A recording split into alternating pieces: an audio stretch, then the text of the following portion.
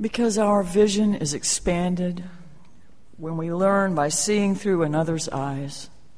From time to time, we invite various members of our church to share part of their journey with us. It's a blessing to hear another's tale. And today is one of those occasions. The people who will be sharing with us this morning are Stanton Dossett, John Jane, and Robert Smith. They have different durations of history with this congregation and ought to offer us a pretty broad perspective. Let us listen and become all the more because of it. Stanton? Good morning. My name's Stanton Dossett. I'm on the board here now. I was born and raised here in Shreveport. I lived here till I was about 16, and then I left for 16 years. And then I came back for what I thought was 2 years, and that's 16 years ago this August.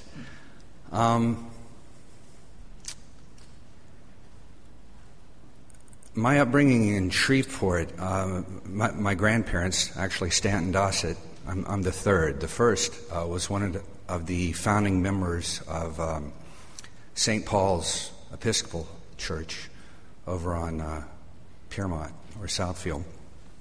I'm not quite sure why he and his colleagues decided to break off from or leave St. Mark's Church, but I think of what a remarkable impulse that must be to just up and head out and, stick a shovel in the ground and create a new a church across town. I never had that impulse.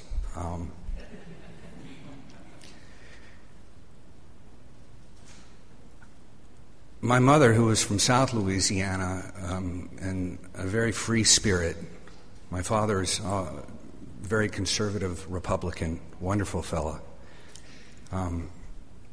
But my mother's was a wild South Louisiana liberal. We had very lively discussions around our dinner tables.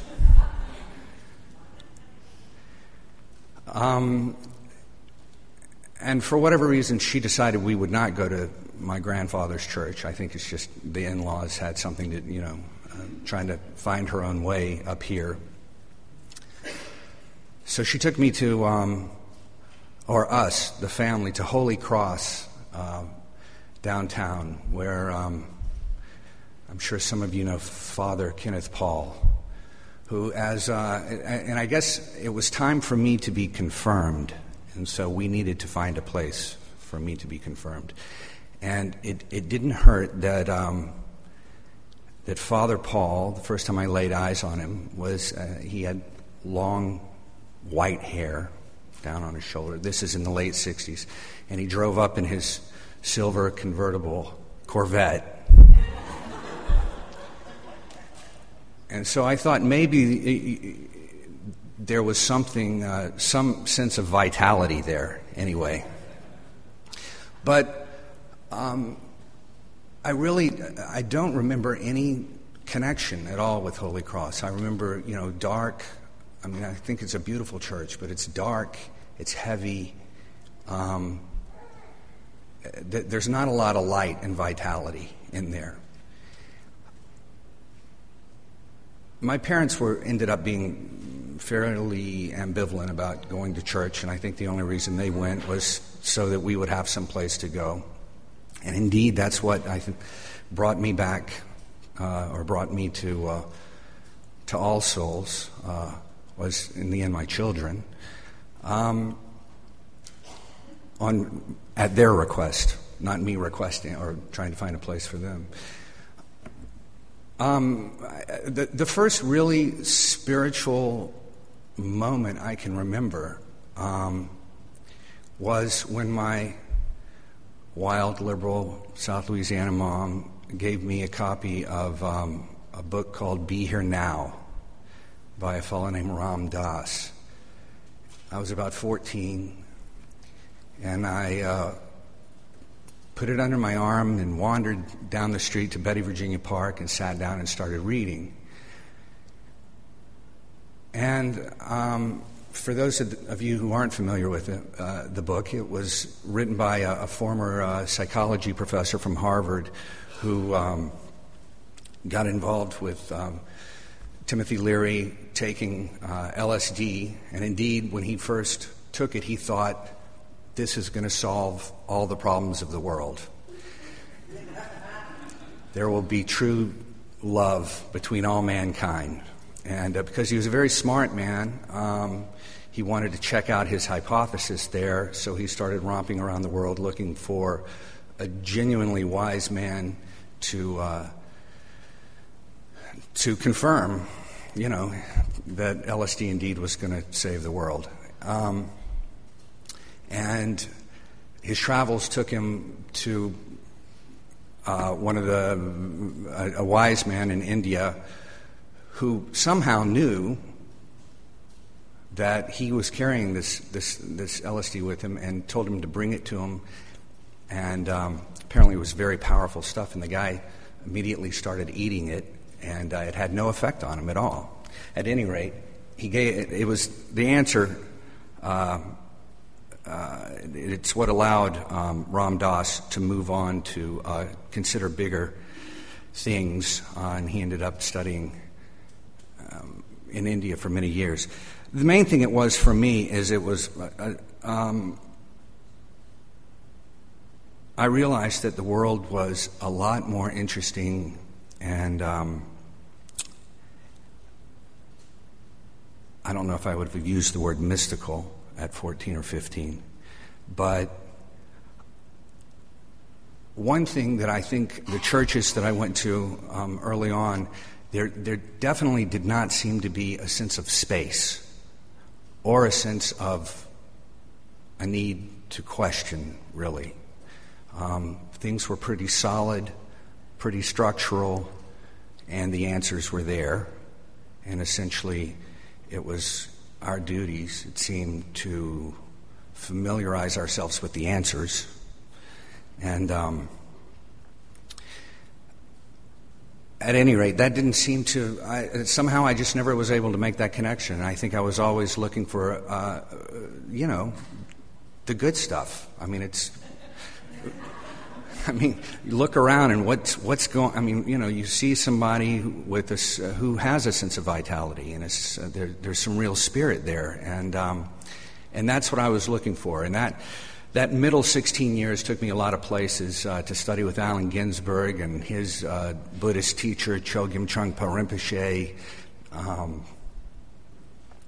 Later to study with another genuine lunatic who was one of the most wonderful people I ever knew, a fellow named Zhafu Feng, who translated the Tao Te Ching and the I Ching, not the I Ching, the Tao Te Ching and the Chuang Tzu. But all of the process of hanging out with these folks was a lot more of opening, and in the end, I guess, I'm not sure where it's... It seems to me that what a lot of this process is about is, know thyself. And rather than, and I suppose in some ways, learning the scriptures and somehow can bring you back to that. And it certainly has worked for some folks. You can see there's some super good folks at a lot of churches all over the place. In the end, when I came back to Shreveport, and the first time I set foot in All Souls was over on Kings Highway, my mother's friend, Sonny Sewell, who's still a member here, brought me over there. After my encounters with Ram Dass, she kind of saw that maybe I was... Because I don't think I had been in a church for a decade, or close to it anyway. So that was my first contact with All Souls, and I did see that there were folks with questions, and that was okay. And the main thing is, in the next stage, when I moved back to Shreveport, I came back with children. I had no inclination to take them to any church. Ultimately, I was trying to just wake up in the morning and, apply as much virtue as possible, which many days wasn't much. But we were living on Dixie Garden Road, and a wonderful place. And my 8-year-old son walked in the back door. He'd just been playing next door, and said that he had just found out he was going to hell. And hell had been described to him, and he did not want to go. And there was only one way out, and that was for him to go with the neighbors to Riverside Baptist Church. And so I said, well, I think we can go to church. And that's when I promptly, put him in the car, and we came over here on a Sunday morning. But not before experiencing, actually, what it was, going to Riverside. We very cordially accepted the invitation from our neighbors and went there and watched a short play about sinners dying in a car wreck and going straight to hell. And then they swept my 8-year-old off into the back room to sign up. And but people are just doing the best they can, I think ultimately everyone's trying to wake up, and that's what they had decided was the way to do it. At any rate, what's kept me here, and what I'm grateful for here, is that there is not a fear of space. There's not a fear of questioning. It doesn't hurt to read and to be familiar with all of these other systems. I think there's some good ones, and I think they do help us come to know ourselves. But ultimately, it's really just, if I think around Shreveport right now, where I am able to sit and do two things. One, to really follow my mind wherever it's going to go, and my heart. And at the same time, not have to react to such tight belief systems. This is pretty much the only place I think I could find here. So I'm very grateful for just the very subtle but underlying courage to keep asking these questions rather than grasping for these age-old answers. So that's why I'm here. And it's very good to see all of you.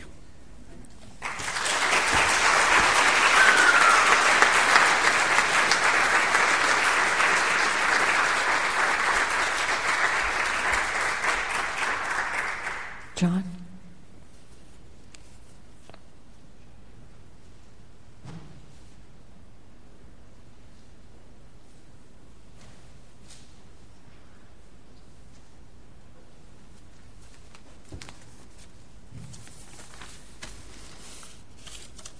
Good morning. I'm John Jane. I've been a member here for a little over a year. My spiritual journey started with my parents. My father was a ardent and committed and obnoxious, sometimes atheist. My mother was a Catholic parochial schoolgirl. She got excommunicated from marrying him. But the discussions at our house on subjects of spirituality and religion were always interesting. Anyway, the effect it had on me was that my feeling about religion and spirituality for the next half of my life was a matter of monumental indifference to me. I had no interest whatever. I had other things to do that were much more important. In 1968, I came to Shreveport with AT&T. I worked for a fellow named Floyd Boswell, Phil's father, God rest him. And being a damn Yankee and come down here, Boz took the time to spend individual time with us people. And He was trying to persuade us to understand that we were not to be cringe at the sight of the Ku Klux Klan or anything like that. And he would spend time talking with you about how you were going, how your family was doing. Did you find a home? Are they going to school okay? On this particular day, we were talking about kids, and my oldest daughter was having a real problem. She moved here as a senior in high school. Can you imagine anything worse? So anyway, the phone rang, and Boz excused himself and picked it up. And the conversation went something like this. No. No. No! And he slammed the phone down, and he came back and sat down on the couch beside me, and he said, I'm going to kill that kid when I get home. Look at the great job that Sarah and Boz have done on film. His next question, delivered very gently, was, John, what church do you go to? And I said, I don't go to church. He said, well, this is Shreveport, Louisiana, and we're down here trying to be in the community, so it'd be a good idea for you to go find a church to join. Now, at that time in my career, when a general manager made a suggestion, it was sort of like the 11th commandment. So I rushed out and joined First Methodist Church. And D.L. Dykes was the minister there. It was one of the most extraordinary experiences of my life. It was such a learning experience, both in the church and later on when he went into the alternate view. D.L. and Boz have moved on. Then I got on the church board, and that convinced me it was time to move on. I see that every time I see Claudia walking out there. She looks so relaxed now, you know. And so on my own, I studied Buddhism extensively. I read Ram Dass repeatedly. I was very impressed with some of the Catholic people I knew in Judaism. I read Buddha in the Bhagavad Gita. I was very impressed by Ayn Rand and her Atlas Shrugged and objectivism, and Emerson's self-reliance, and came to the conclusion that the only way that I would find what I should do and how I should do it has got to come from within, to be understood and defined and practiced. In 1989, one of my students at LSUS, John Rosser, he was just a kid then. He invited me out to this church. They were having a hootenanny and a sing-along, and I came out, and I really enjoyed it. It was a good time. But I didn't join the church. I play music sometimes with Bob Jordan. He has a group here that gets together every so often, the Covenant Group for music and vocal music. And I met a lot of great people there, and Bob's done a great job there. Many, many people are aware of this church because of Bob Jordan's efforts in that area. He would always start the singing jams with a nice, emotional type thing that you were supposed to think about. I want to make it perfectly clear that Bob and I have never agreed on anything political. I don't want to get him in trouble. But I didn't join this church. One Sunday, on a whim, my wife and I came here for the sermon and had the extraordinary good luck to be here when Reverend Schulman from Houston was here. He used to come once a month. We never missed another one of his sermons. They were inspiring, they were controversial, they made you think. Sometimes they made you feel a little bit ashamed of yourself. But very, very, very good. But I didn't join this church. Roger Christian started a Christian Bible study group here at this church. He brought a fine young far-right conservative, I believe every word of the Bible Christian, to teach Bible studies. And once again, it was a very inspiring, a very interesting experience. But I didn't join this church. Then one day, during one of Barbara's sermons, it came to me that this is where I belong now. So you can give credit or blame to Barbara and Bob and Roger and John and a lot of other people who I've enjoyed. They've always inspired me and challenged me. Sometimes they provoke me, but I thank them, every one. In closing, I have to make a confession, though. I have a lady friend at this church. As soon as my wife finds out that, we're in big trouble. But this lady is always so glad to see me. She's given me lots of big hugs and just all kinds of joy. Easter, my family was all out of town. My wife was with her mother, and my family had gone in different directions. I was sitting over there, somewhere over there, and feeling kind of glum, really. And all of a sudden, I felt a tap on my arm, and I looked up, and there was nobody there. And I realized, oh, she's down there. She said, "Can I come and sit with you?" Let me tell you something.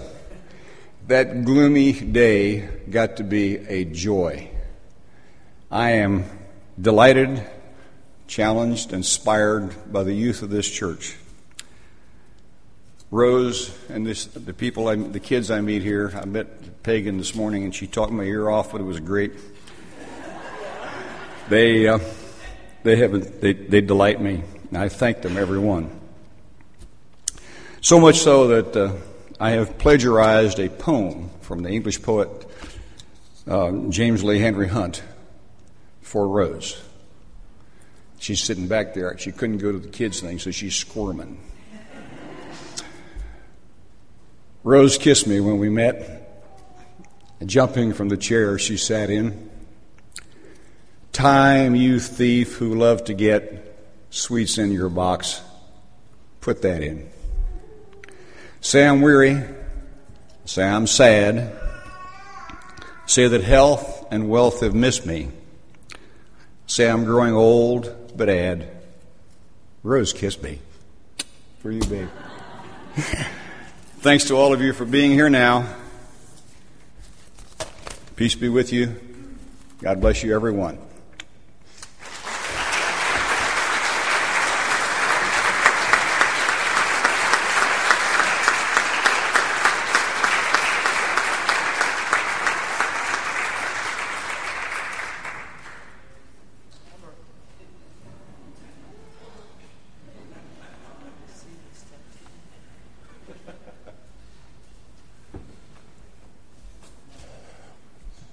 Well, heck, you don't need me now.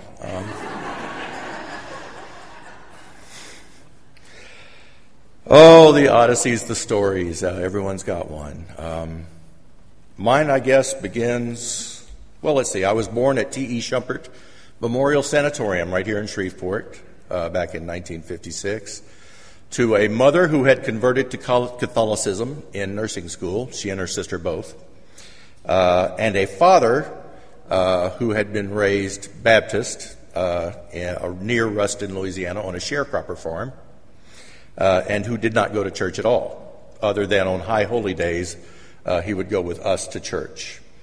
I grew up in South Louisiana in a small town where the Catholic Church was literally the largest building for miles. The town square that most of us would be familiar with was actually a strip on the major highway with the sheriff's office, the mayor's office, the barber shop, and the bakery. And the Catholic Church was this enormous, Gothic, double-flying buttressed edifice that even non-believers will walk into and stop talking. I don't know if you've ever walked into one of those places, but it was one of those that you just wanted to say, "God's up there." And I remember we had sort of a pre-school year session where all of the young children were introduced to catechism, Sunday school for the first time, which culminated in our first confession and our first baptism.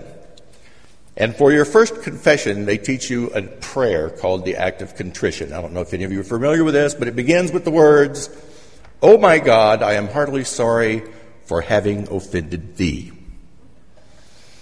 I refused to say it.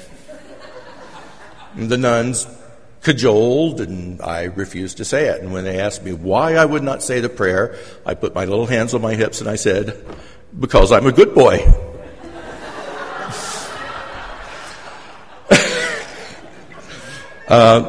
They then tried to convince me that my refusal to say the prayer did in fact prove that I was not indeed a good boy. And this bit of fuzzy logic was sort of the beginning of my relationship with the Catholic Church from then on.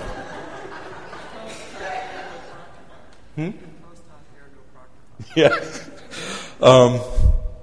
Then I remember Vatican II very clearly, because suddenly I could have a hamburger on Friday. But the main thing that Vatican II did, since we were in French Catholic South Louisiana, was it put the Mass in the vernacular. And so the Mass changed from Latin to French, and I still didn't understand what was going on.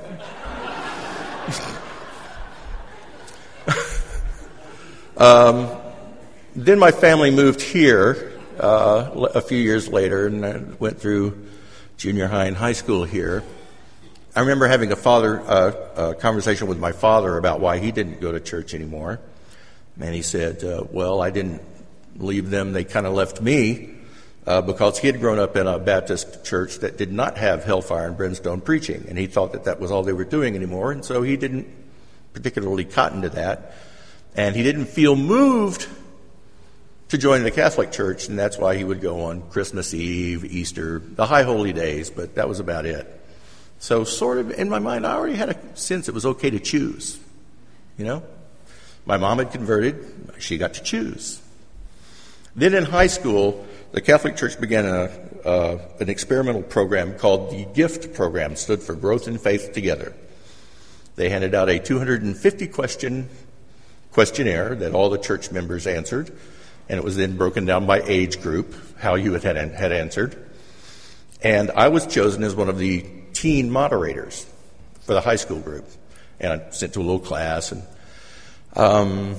I had researched a lot of it, being that kind of a guy. I thought I'd see what the official church stance was on these questions. And the defining question, which got me in trouble, was, do you believe the Pope is infallible in matters of faith and morals? I knew what I thought. I knew what Paul Jarzabek's mother thought.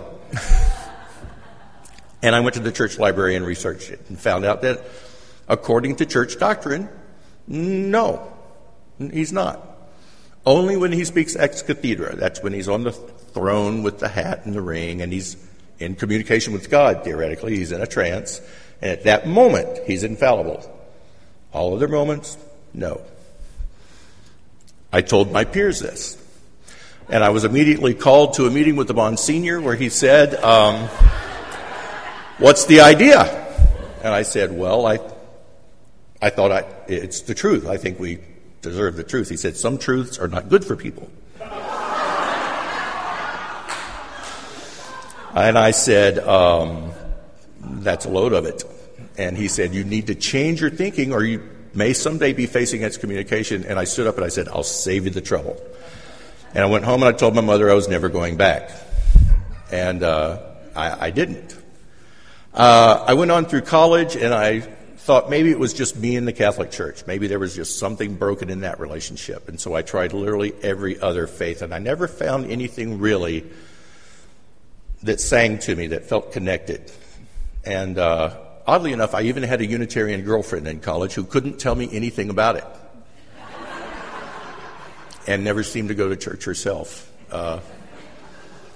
And so finally, in the, I guess it was around 1984, I had taken up meditation in Memphis. My good friends Asana and Indu Tejwani, who were followers of Sai Baba, would invite me over, and I would experience wonderful meditations with them. They had a harmonium, which is that wonderful hand-squeezed little piano, and we would sing bhajans and have a great time. And by the way, I have my own copy of Be Here Now still. I lost my copy of Seed, which was the metaphysical board game they published at the same time. I probably still wouldn't get it. And anyway, I ended up back in Shreveport as part of the original staff that built and started WKNO. And one of my coworkers was a woman named Aileen Boren. At KDAQ, WKNO was Memphis. So Aileen kept saying, I think you're a Unitarian. And I kept saying, I don't think so. Because, I'd gotten kind of hinky about people inviting me to church, and I just wanted to do my thing, meditate, and be left alone. She finally invited me to breakfast one Sunday morning, knowing that was the way to get to me, and got me to come to church with her at the little A-frame over on Shreveport-Barksdale Highway, where I sat in the back and talked to myself and tried not to weep, because I felt affirmed in everything that I had figured out and decided about the way the world worked for the first time. And I came again, and I sat in the back and I talked to myself. And then other people noticed I was coming regularly, and they began to talk to me a little bit more. Bart finally, after, I met Susan there. Susan, one Sunday, read from a Leo Buscaglia book, a wonderful Christmas story wherein he gives his underwear to some natives. I don't know. I called him Dr. Huggy back then. I wasn't a big fan. But she read it in a rather dry way, which made me think that she also didn't like him. And so I attempted to chat her up after the service. And then I joined in February later that year. Bart came to me with the book one day and said, "Are you ready to get serious about this or what?" And so I signed the book. And 3 months later was asked to teach religious education, where I had the wonderful experience of teaching Marianne Cummings' daughters and Amanda Gould, and I had a lot of fun. And I actually I was given a lesson book to teach out of, and I actually learned a lot about Unitarian Universalism through teaching the kids. And I had a great time. I taught the kids this wonderful game wherein it looks like I pick them up by their ears and it horrifies their parents and just tickles the kids. I started going to SWUSY. I ended up marrying Susan in this very church here after it was built. And I found connections here. That's the big thing. It's all about connections. I mean, I think if you think about the journey, it's all about beginnings, questions, transitions, and then relationships, really. Identity, really, is what I think of it as. My Unitarian Universalist identity. And a large part of it is centered in this church. I've been to a lot of churches and a lot of events since then. I have my leadership school pin on, YRUU, because I worked as a youth leader for almost 17 years. Unitarian Universalist Ministers, Partners, and Spouses, or the unfortunate acronym UMPS. It's got to be a better one. I'm going to work on that. But I've been a member of a lot of churches. Walt Weider's wonderful church in Plano when we were in Dallas, Dallas First. The Universalist Unitarian Church of East Liberty, which was Susan's first church that she served as an ordained minister.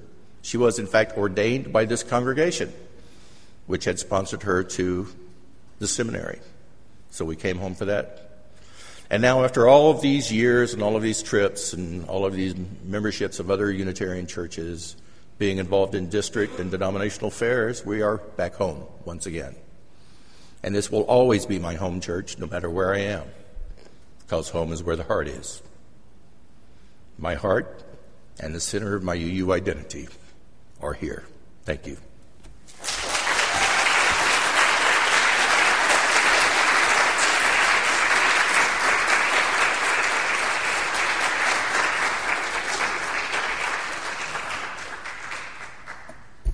I'm so pleased to be a part of this congregation. How about you?